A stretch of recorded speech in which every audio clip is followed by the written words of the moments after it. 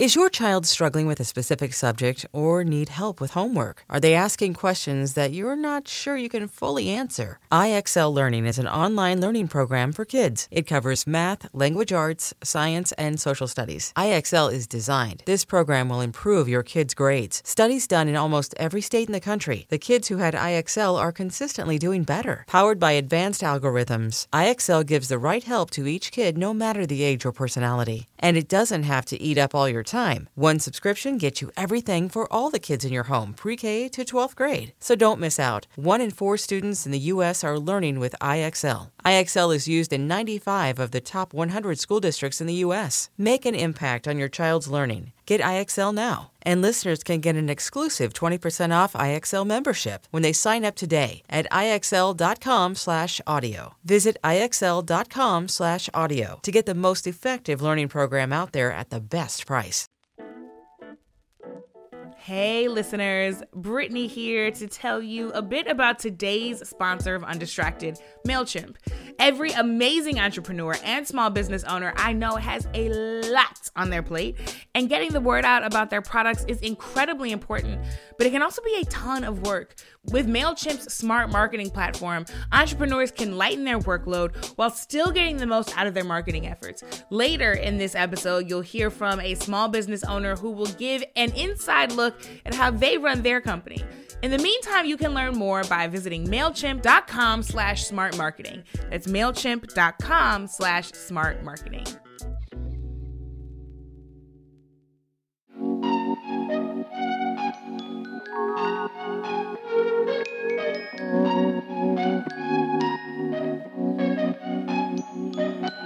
Hey y'all, it's Brittany. The country watched this week while Judge Ketanji Brown Jackson served up nothing but brilliance during her Supreme Court confirmation hearings. And she was grace personified, but baby, she was eating those Republicans up.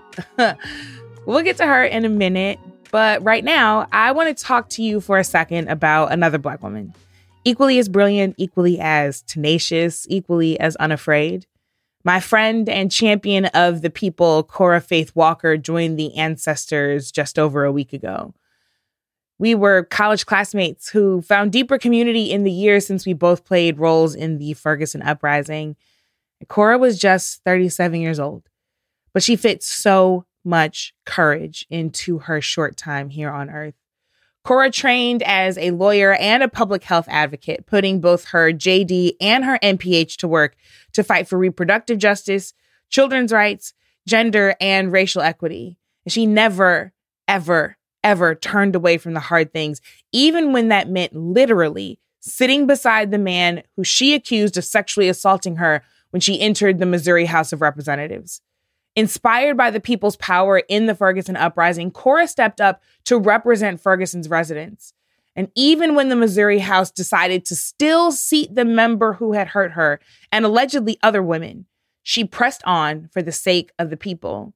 Many of us will never let St. Louis forget the hand that patriarchy played in Cora's story.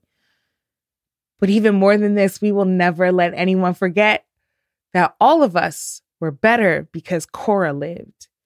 Because her Southern-bred 1,000-watt smile could light up any room and her fierce power could light up any house floor. And she was always there, marching in the street, showing up on her neighbor's stoops, a laugh and a helping hand in store. She fought for us and she protected us with grace and humor and kindness, even and especially when it wasn't extended to her. Cora, we can never repay what we owe you, but we will always shine your light. Matthew 25 cites the words often repeated in Black churches during our homegoing services. Well done, my good and faithful servant. And if there's anyone I know God whispered those words to, it's you, Cora. We miss you. We love you. Well done, my friend. Rest in power. We are undistracted.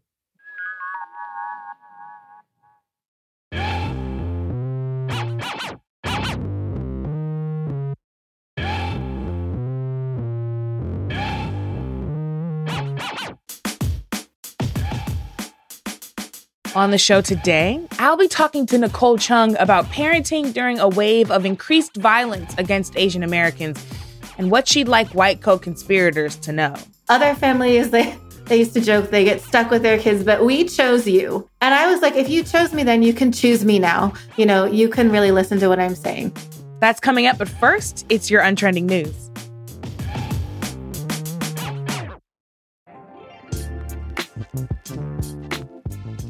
So the big news this week, the confirmation hearings of Judge Ketanji Brown Jackson began on Monday. Judge Jackson is the first Black woman to be nominated to the Supreme Court. And as we've said before, she's got qualifications on qualifications. Judge Jackson has served on one of the most important courts in the country. She worked on making federal prison sentences more just, and she clerked for the exact same Supreme Court justice she's been nominated to replace. She'd also be the first Supreme Court justice with significant experience representing criminal defendants since Thurgood Marshall was appointed in 1967. And yet, we've still got senators in the GOP who, hell, probably wish it was still 1967. They have made a valiant effort to drag Judge Jackson through the mud in the first 48 hours of the hearing alone.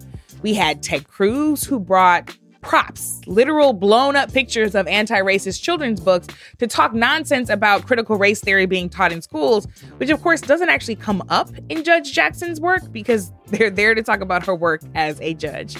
Then there was Senator Josh Hawley, I'm sorry, he's from Missouri, who tried to make it sound like she goes easy on child pornography offenders, you know, to stir up that good old QAnon crowd.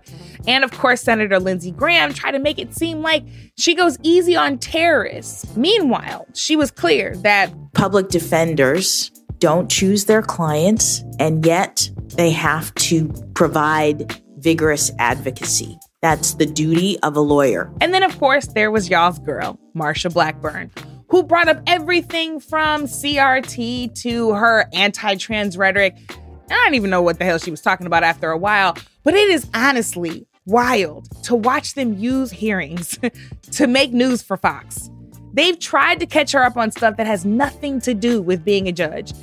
Senator Kennedy even called her articulate. Yeah, as if being a double Harvard grad would be anything else. Child, even when she's defending her record against these drummed up charges made by Republicans who are salty over a Democratic president nominating a Black woman, Judge Jackson is both a breath of fresh air and a reminder of just how perfect Black women gotta be. Like, she's getting questioned by senators who absolutely helped inspire the January 6th insurrection, but having to hold her total composure, be gracious, and smile through it all.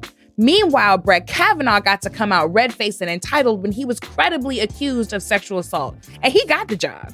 So just remember, the next time you see someone compliment Judge Brown Jackson on her tenor during these hearings, remember, there was no other option for her but to be absolutely, unequivocally perfect. The prison sentence of a woman charged with murder after a stillbirth has thankfully been overturned, but she'd already spent 4 whole years behind bars. In 2017, in California, Adora Perez delivered a stillborn child. Doctors found methamphetamines in the baby's system and told officials that they may have contributed to his death. She was charged with murder, but in order to avoid that more serious charge, pleaded down to voluntary manslaughter. The ruling this week says that the law she was charged under was used incorrectly to punish a pregnant person. It's meant to be used against someone who has harmed a pregnant person. There's still a lot of legal issues to work through before she's released, but the Attorney General of California has sided with Ms. Perez, saying in a statement, "Here in California, we do not criminalize the loss of a pregnancy." Y'all, she needed help, not punishment. And all of this sounds outrageous because it is. But this is a direct result in part of more and more states extending legal personhood to fetuses instead of seeing pregnancy and thereby abortion as a matter of privacy and personal autonomy for the pregnant person. Moves like this can help do everything from criminalize abortion to, in this case, criminalize stillbirths.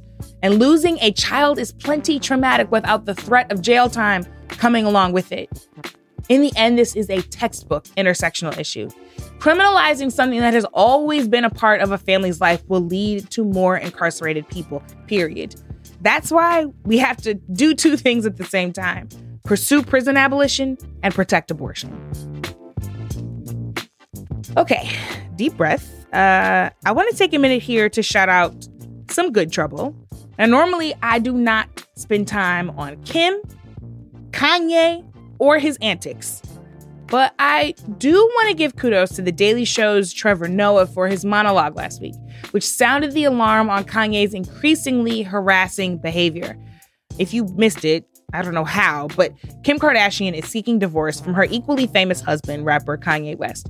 It's been popping off in the tabloids for months now, but Kanye's responses and his refusal to honor her request to be left alone is what, in particular, Trevor Noah was flagging. Because for him, it looks an awful lot like the cycle of harassment that accompanied the abuse his mother experienced. And even though she asked for help, people never believed her. I remember once we went to the police station and they said to my mom, "Oh, but did you talk back? Is that why you're here?" And I'll never forget one day I got a call from my brother saying, "Hey, mom has just been shot in the head. She's in the hospital now, she's just been shot." Maybe that's why I look at the story differently, to be honest with you. Y'all, if Kim can't escape a situation like this, what chance do normal women have? So I'm going to give Trevor Noah his props because far too many people have been treating what is happening to Kim and their children like a publicity stunt. But here's what I'm also going to flag, because even less attention has been paid to Meg Thee Stallion. Also famous, the superstar has credibly accused rapper Tory Lanez of shooting her in the foot, and even fewer people are believing her or talking about it. A dark-skinned Black woman is very simply not getting the same mainstream coverage. So if that's the case for two of the most recognizable women on the planet, what is the risk for the rest of us? For poor women, for trans women, BIPOC women, immigrant women, what chance do any of us have? Especially when women are questioned for what happens to them instead of society questioning why it's happening to them. Coming up, my conversation with Nicole Chung, author of the memoir, All You Can Ever Know. We'll be talking about what it means to be a Korean-American adoptee in these disturbing times. Right after this short break. Sign up to The Economist for in-depth curated expert analysis of world events and topics ranging from business and culture to science and technology. You'll get the weekly digital edition, online-only articles, curated newsletters on politics, the markets, science, culture, and China, and full access to The Economist Podcast Plus. The Economist is independent journalism for independent thinking. Go to economist.com and get your first month free. And now you'll hear from a featured entrepreneur from the Undistracted Spotlight, brought to you by our sponsor, MailChimp. Hi there, my name's Sashi Chandran, and I'm founder and CEO of Tea Drops, an innovative tea company making magical tea moments. I've had the spirit of an entrepreneur since I was a kid. My parents gave me that entrepreneurial bug. As immigrants, they always had side hustles and enterprises that I helped out with. And so as a teen, I sold cookies, I created a bead jewelry business, and even started an eBay store. Then, in 2015, I was looking for an environmentally friendly, convenient, yet high-quality tea experience that simply didn't exist.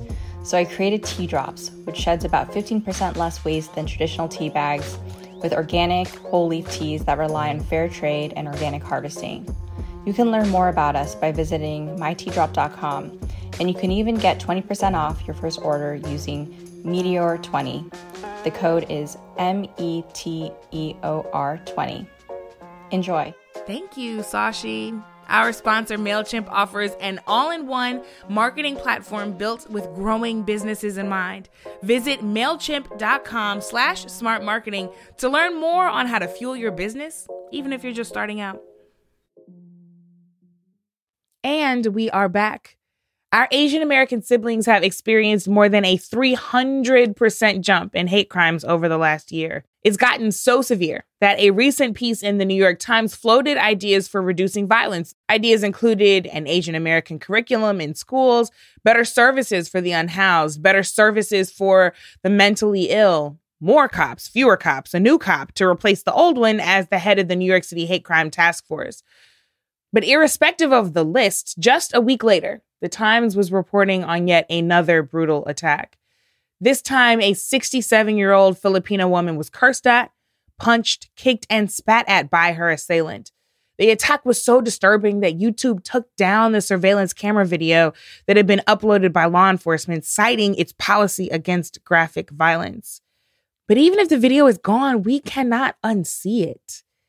It's so much to bear, and the burden is increased when you are a parent.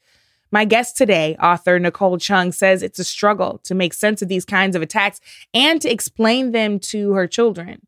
That struggle hits Nicole uniquely. As a Korean American adopted into a white family, she sits right on the border between blissful ignorance of the experience of racism and the solitary experience of being the only one.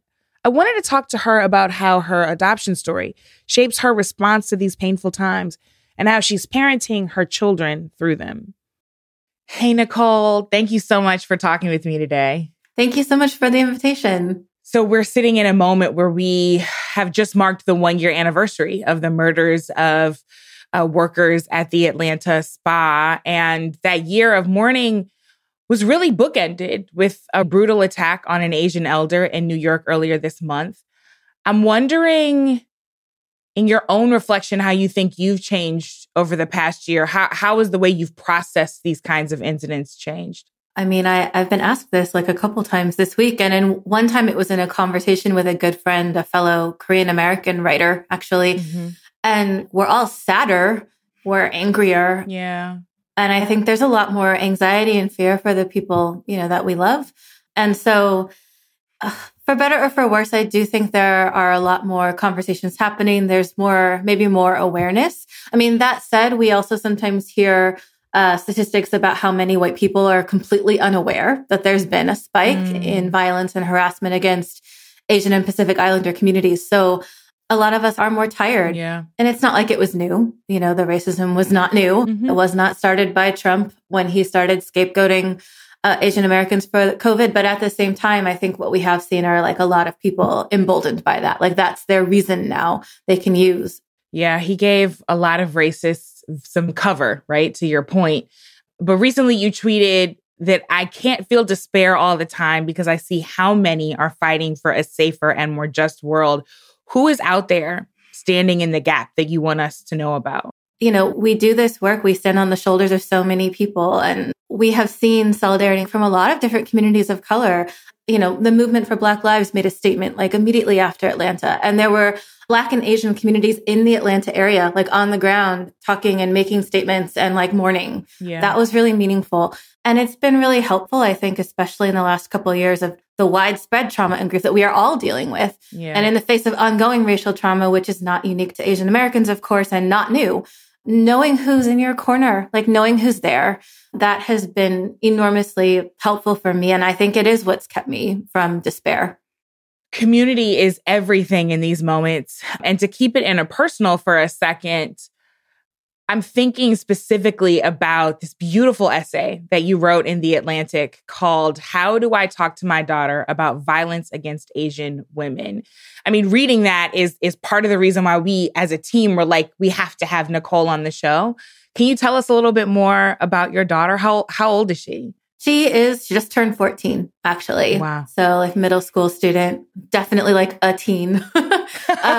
She's amazing. Like I try not to talk a lot about her like publicly, but I'm just constantly in awe of her and like how well she knows herself and how deeply she cares.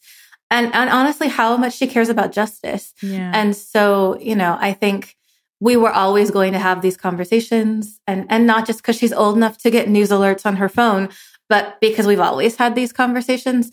And at the same time, that piece really came from just me sitting with my feelings about how hard it was, because I still feel that parental urge to want to protect her or to just like keep her safe at home where like nothing could happen. And of course, like that's not realistic. Of course, like that's not a luxury that most people and certainly most parents of color have. Not talking to her about it would not keep her from facing racism. And in fact, she's already faced racism in her life. She's 14. Right. It's just so hard as a parent, I think, to sit in that tension of like, I can't stop this from someday hurting you or from hurting you now, but we still We have to talk about it. We have to name it. It was deeply compelling. And I'm curious just what kind of conversations you've been having with her, right? As you've been processing your own feelings while also having to parent through this. Have those conversations evolved? Are they different from what they were before the pandemic? Yeah, I have to kind of like to ding myself a little bit here. I think that I had talked with her actually a great deal about like structural racism and violence, state violence. We talked a lot about violence against Black people. And I talked with her about anti-Asian racism, but perhaps until the last couple of years, I hadn't talked with her about that as much as I should have. Like the very specific ways that Asian women and girls experience like racial and gender-based violence, because all women of color experience it, but like there's very specific ways that we experience it, just like there's very specific ways that like Black women experience it. Mm-hmm. And I sort of started to wonder, like, did I not sort of make enough distinctions with her and get specific enough? It's so interesting. There's this thread that goes through your essay, this sense of having your own emotions and then not necessarily knowing how to tackle the conversation with this person that you are raising. It ends with this paragraph that I want to share because of how powerful I find it. I think it'd be amazing if you read it because I'd love for people to hear it in your voice. Okay. I can tell you the truth and do my best to prepare you. But I can be neither your mediator nor your lifelong shield. You will have to seek answers to your own questions, try to create and care for your own community, and learn how to reckon with this country, this world, on your own terms. If there are those who will not see or value you, if there are those who do not consider your life precious, I hope that you can always feel assured of your own immense worth and your absolute right to be safe. You deserve to be safe. We all deserve to be safe. I loved your words there because it cut through so clearly. We all deserve to be safe. And yet, that right of humanity is not at all guaranteed anywhere in the world, certainly in this country. What do you think about what you've learned about how to reckon with this country, as you say? I don't know. I wish I had good answers. That's real. I'm angry all the time, and the misogyny specifically, like the gender-based harassment and violence, long before I had like the language to call what was happening to me, like say racism, because I grew up in a white adoptive family and we did not talk about race or racism. Mm-hmm. I understood when things were happening because I was like a girl, a young woman. Mm-hmm. I think as far back as my elementary school, and you were wearing a skirt, the boys would try to flip up your skirts on the playground. Child, what? And my school's answer to this, my grade school's answer was, the girls should wear pants. And this was something I started learning then when I was 6, 7 years old, while I'm hearing racial slurs on the playground directed at me. So it's all related. I don't get to ever step outside as like not an Asian woman. Mm-hmm. At the same time, I think that what's happening to you on some level, but you don't learn how to necessarily talk or process or think about it till you're much older. Like my daughter now, we talk a lot about things like consent. No one has the right to do anything to your body that you don't consent to. Right. And so like one of her first questions for me, of course, was like, what kind of things? And so I'm thinking about my long history of everything from being groped on the subway to like touched without my consent by a random stranger while I was on a date with another person. Oh, just these things, they pile up. Yeah. And like at the same time, I remember telling her, I know I've been lucky because worse things did not happen and could have. And her response floored me. It was like, this doesn't sound lucky. Yeah. I don't want to say like out of the mouths of babes, but I think we have to do so much work as women of color to like be in the world, to not despair. Yeah. And to like just walk around knowing the risks. I mean, we've been socialized to process these things in a way that allows us to neatly pack them up and move on because most likely there will be another incident. And so that skill of packing it up, tying a bow on it, shoving it in the back of our mental closet so that we no longer have to deal with it. A lot of times we have these experiences like the ones you're having with your daughter where you have to go and extrapolate those memories. And in the mirror that your daughter is now holding up for you, you realize, oh, wait, the way I packed this up actually wasn't fair to myself, right? I'm curious what you feel like your daughter has revealed to you through these conversations, because that's a powerful discovery. Oh man. So I don't want to make it sound like I'm projecting, but in a sense, if you have children, you think about things, you revisit moments and you sort of analyze them differently. Right. The adult you with the adult perspective, your lifetime of experience, you look back on these moments you experienced, many of them before you had the tools or the vocabulary or the support or the community or whatever it is you needed to kind of deal with it. You look back on those moments and it really messes you up a little bit. Yeah. And then there's also this sorrow, I think, for the kid I was who couldn't feel those things in the moment because it was so much about survival. I grew up in pretty relative racial isolation, not only in a white family, but the only Korean American I personally knew until college. And so I dealt with a lot of racial trauma and experiences kind of on my own. I realized it's kind of hitting me anew. And then that's something I have to deal with while I try to support them in what they're going through, which is really quite different and individual to them. I want to go back to this moment where so many people were also overtly reckoning with this country, the 2016 elections. Like you said, you were born to Korean parents in Seattle and then raised by a white adoptive family in Oregon. And you've written extensively about how you pleaded with your parents, with your white parents, to understand how Asian Americans specifically were experiencing this, once again, emboldened racism that Donald Trump had kind of surfaced. How did you navigate that moment? I honestly feel I didn't navigate it well. You probably remember after the election, there were many, many tweets about how, if you have white family and you didn't talk to them about this, you're responsible. Okay, so I didn't exactly feel that because A, I'm not white. And B, I did try to talk to my white family about it. It just didn't go that well. I grew up in a more libertarian conservative pocket of rural Oregon. To be really clear, my parents actually weren't registered Republicans and they didn't like Trump, but I knew they were never going to vote for Hillary. I knew when push came to shove, they were always going to vote for the conservative candidate.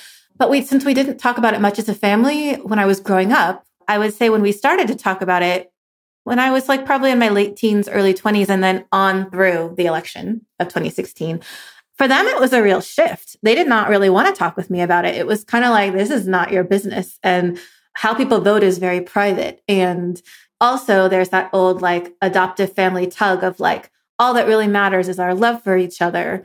And I was kind of I need you to realize that love isn't quite enough all the time. I think I wrote this before, but one of their common refrains was we chose you. That's something a lot of adoptive parents tell their kids.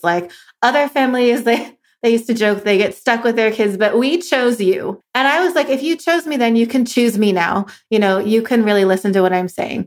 Wow. It was just never an easy conversation, right? Because at the time I was adopted, the adoption discourse was very much just assimilate her and everything will be fine. And that was how I was raised. You talk about all of the tweets that came after 2016 saying, talk to your white family.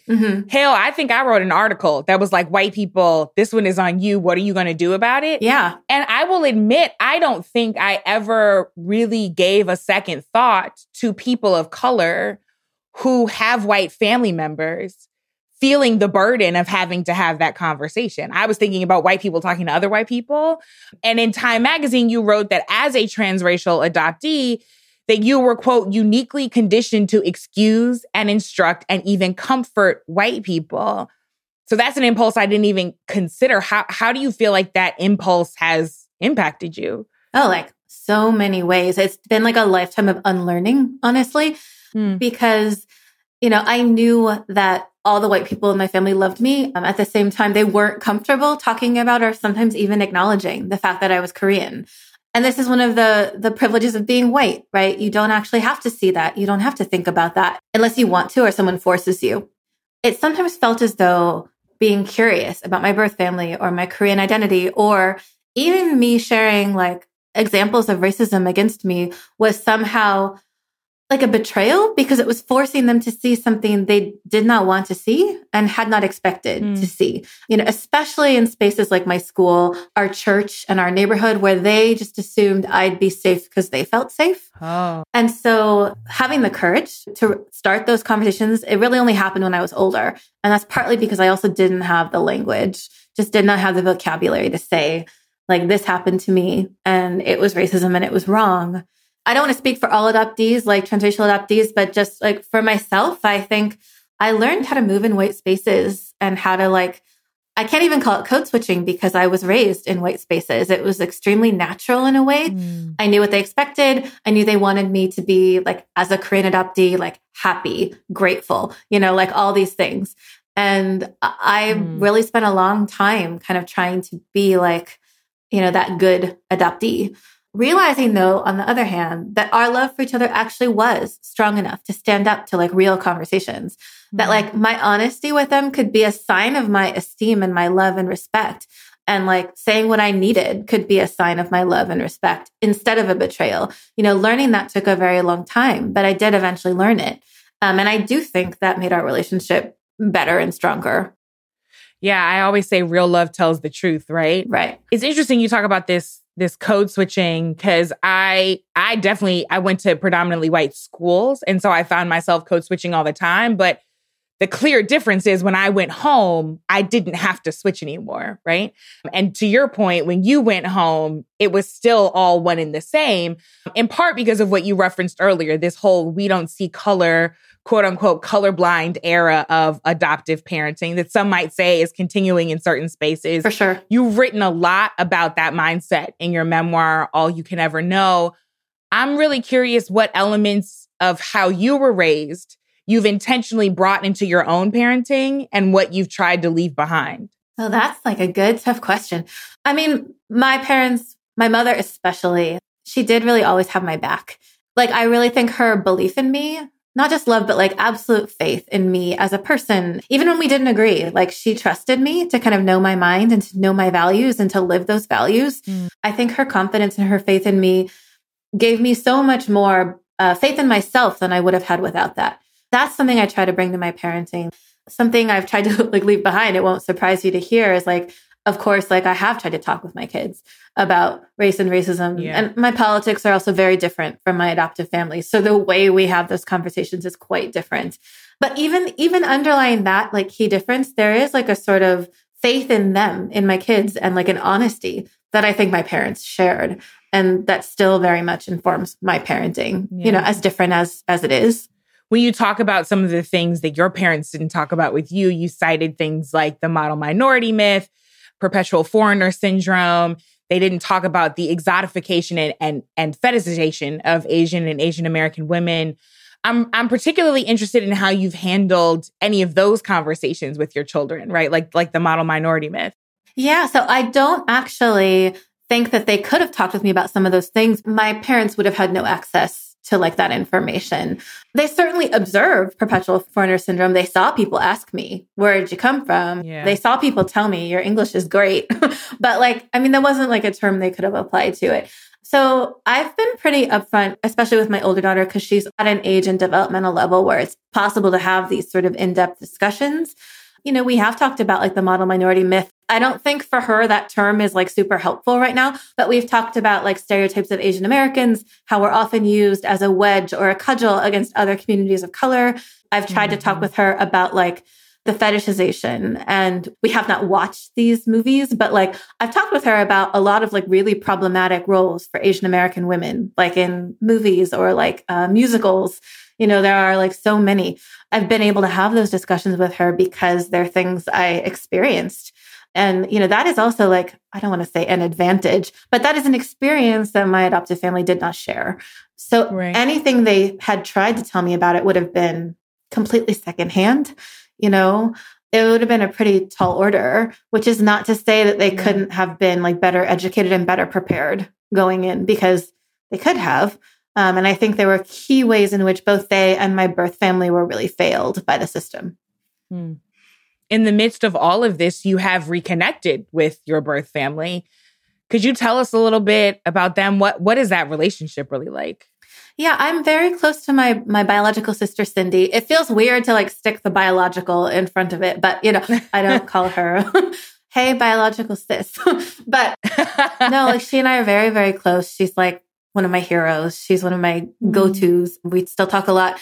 And we reunited like in 2008. I decided to search for my birth family because I was pregnant with my first child, actually, the aforementioned older daughter. And I got to this point where I realized like, I didn't know anything about my history. I didn't know what I was going to be able to pass on to her. I didn't know how to answer questions she might have someday. And so the search really was for me, but it was also for her. Like it suddenly felt very urgent in that moment because I wasn't just doing it for me. So it was so strange how that happened. My family was expanding in this other way, right? Like literally the first time I heard from my birth father was the day I went into labor. And so like, just like right on top of each other, these things were happening. I'm recovering postpartum. I'm like an emotional oozing wreck. And like, I'm hearing from my sister for the first time. Oh, wow. So Cindy and I corresponded for a long time. And then we met in person like a year later. I don't know, she's sort of been integrated too into my adoptive family a little bit. She had met my adoptive parents and was there with me at the funeral when my adoptive father, passed away. And so I don't know, like it's so hard for me to imagine my life without her now. At the same time, it was not easy or simple to kind of put our family back together. Yeah. What conversations did you have with your parents, with your birth parents about your adoption story? What did those conversations mean to you? Oh gosh. I mean, the first thing either of them said to me was like, I'm so sorry. They were both carrying a lot of guilt, I think, and a lot of shame. I think it was very hard for them to revisit that time and still really is. I don't want to say something dramatic, like they would prefer I had not found them because I do not think that's true. They both said they were very happy to hear from me and glad to know I was all right and all that. But like, I know it was something that they hadn't wanted to think about, even though they consented to the contact, because they could have said no. I know it was just so difficult and reminded them of this traumatic time. And my birth parents, like many birth families, were not very well seen or supported by like the child welfare system, by the adoption process. And so even though their immigrant family was going through like trauma, everyone involved in the adoption was just like, how do we get this baby to this like white family that wants to adopt her? And I sometimes think about how things could have been different for my birth family, and particularly my sister, who was 6 years old when I was born and living at home and remained, in my birth family. I wonder how things could have been different for her if there had been that kind of concern, but they were not who the system was designed to serve. I mean, you keep referencing the failures of the system. And I think that's so critical because from the outside looking in, a lot of us who have not experienced adoption don't necessarily think of this as a systemic conversation. We think about families, we think about children, but transracial adoption in particular has a really fraught history. I'm thinking, for example, of these so-called baby lifts that the U.S. initiated during the Vietnam War and the way that people talked about, quote unquote, saving children. I'm curious what you think about the practice of adopting children across race or even across borders, and generally how you'd like to see these systems shift. I mean, I will say, for me personally, it's not helpful for me to think about adoption in like black and white terms, in terms of like a yes or no, right or wrong. I do think there are a lot of ways in which different attitudes around it, different practices can perpetuate a lot of harms. So there does need to be like a lot more awareness. There needs to be a lot more support and resources for our families and our communities if family preservation is at all an option. Yeah. If there's an option for like a child, for example, to be raised or adopted or fostered by like kin instead of like immediately going out to someone else. Beyond that, I just think like if a family is going to adopt, I do think you have to go in with your eyes open. If you're a white family adopting a child of color, before you do that, not like after, like take a good hard look at what does your neighborhood, your family, your community look like? What type of community is this child going to grow up in? Are they always going to be the only one in the neighborhood, at their school, at your church, whatever? What is their experience maybe going to be like? That's just empathy. That's just a basic like question to start with, not an end. Yeah. It's hard because I think there is a focus now, more of a focus on like celebrating a child's birth culture or culture of origin. And that's nice, but that is also the fun part. It is not fun to talk about race, to look at racism in this country. It is not fun to like unpack things like white supremacy, white privilege. And so you have to be prepared to do those things too, because even if it's not your experience, like it is going to be so relevant to your child. No one looks at me and sees a white person just because I come from a white family. And then something else that honestly, like a lot of white people, not just adoptive families, should be doing is like, you have to be willing to get personal and ask yourself, like, what are the choices I've made? In what ways am I complicit or furthering systems or practices that harm people of color, that harm people like my child if I adopt? And that is also a very hard thing to think and talk about. But like, if you cannot do that, then I guess I would say it's possible transracial adoption is not for you. To your point about the intense nuance of all of this, for people who may be heading into the process of reconnecting with their birth family, are there things that you'd recommend they meditate on before and while they're going on that journey? It's always complicated. I knew it was going to be emotional. I knew it was going to be complicated, but until I was in the thick of it, I was not really fully prepared. So what I always say, a couple of things. One, like have your support systems ready to go. I wish I had been in therapy ongoing while I was reuniting. And then just recognizing we have no control over the process. One reason I really wanted to reach out to my birth parents was to thank them for their sacrifice. I wanted to tell them, reassure them I was okay. Yeah. If you were worried that I wouldn't be okay, please know that that's not something you have to worry about anymore. Yeah. I thought I was going to give them peace, which is so naive, right? You can't make someone else heal, nor can you make them respond the way you might hope they will respond. And so I should have known going in, and I encourage other adoptees to know going into a search or a reunion, if you're lucky, privileged enough to reconnect, there's so little you control and you can't supply peace or healing to somebody else. Try and think about what will bring you peace and healing, because that you have a little more control over. But again, I think the support is just so crucial. Before we sign off, we've been talking a lot about what you've been writing about, race, parenting, complicating this whole narrative of adoption, adoption systems. And the angle you've taken on these topics often responds to a moment, right? For the sake of your own feeling, for your own parenting, or because there's a demand, of course, to hear from Asian American voices, which is crucial. As a Black writer myself, I know when those phone calls start to come a little bit more frequently. If you could be on the other side and be the initiator and not the responder, if you were telling your stories kind of away from the constraints of our culture and its demands, what will you be writing about and talking about? That is a good question. And I just really appreciate you acknowledging. And of course, you understand, it's very disconcerting, to say the least, when something terrible happens to people in your community. And that is when a flood of requests comes in. That is when people want to read and share your work. Mm-hmm. I try not to write in this super responsive way. I try to just kind of write from the heart. And I'm very privileged to have the platform I do. But at the same time, I know, when something like this happens, I'm going to hear from editors. I'm going to hear from people. But I've been writing more about grief and the experience of losing my adoptive parents. It's also about growing up in a working class family. In my case, a white working class family, but I'm not white. Right. And then my experience with parenting through grief. But through all the upheaval and the trauma of the last few years, that is also a luxury. Yeah. And honestly, my favorite writing is the kind that is unhurried, where you can think about yourself, your needs, and maybe the needs of your readers. Book will probably be out next year. And I'm really grateful, as hard as it's been, to have the chance to work on it. Well, whenever it comes, I know I am looking forward to it. I know plenty of us will be looking forward to reading your unhurried reflections on things that we are all thinking about. Nicole, thank you so, so much. It was great to talk to you. You too, Brittany. I'm so grateful. Thank you. Nicole Chung writes the I Have Notes newsletter for The Atlantic magazine. Her memoir is called All You Can Ever Know.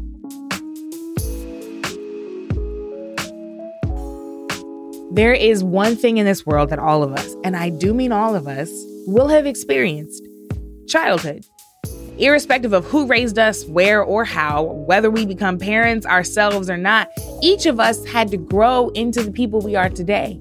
And there are some things, some people, some institutions, and some systems that have raised us, for better, for worse, or, somewhere in between. Now, there are some experiences that Nicole raised that mirror my own.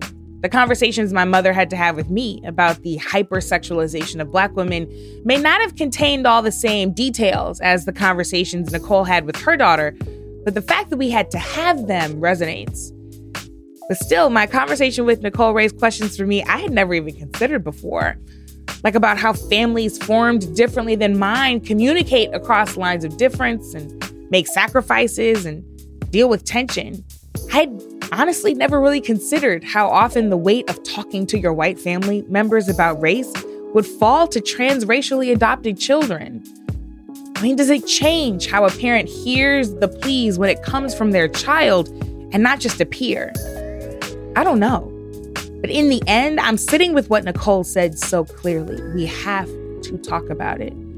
And if you're the one who bears the burden of the racism, it is perfectly okay to still be sorting through your own feelings when you do.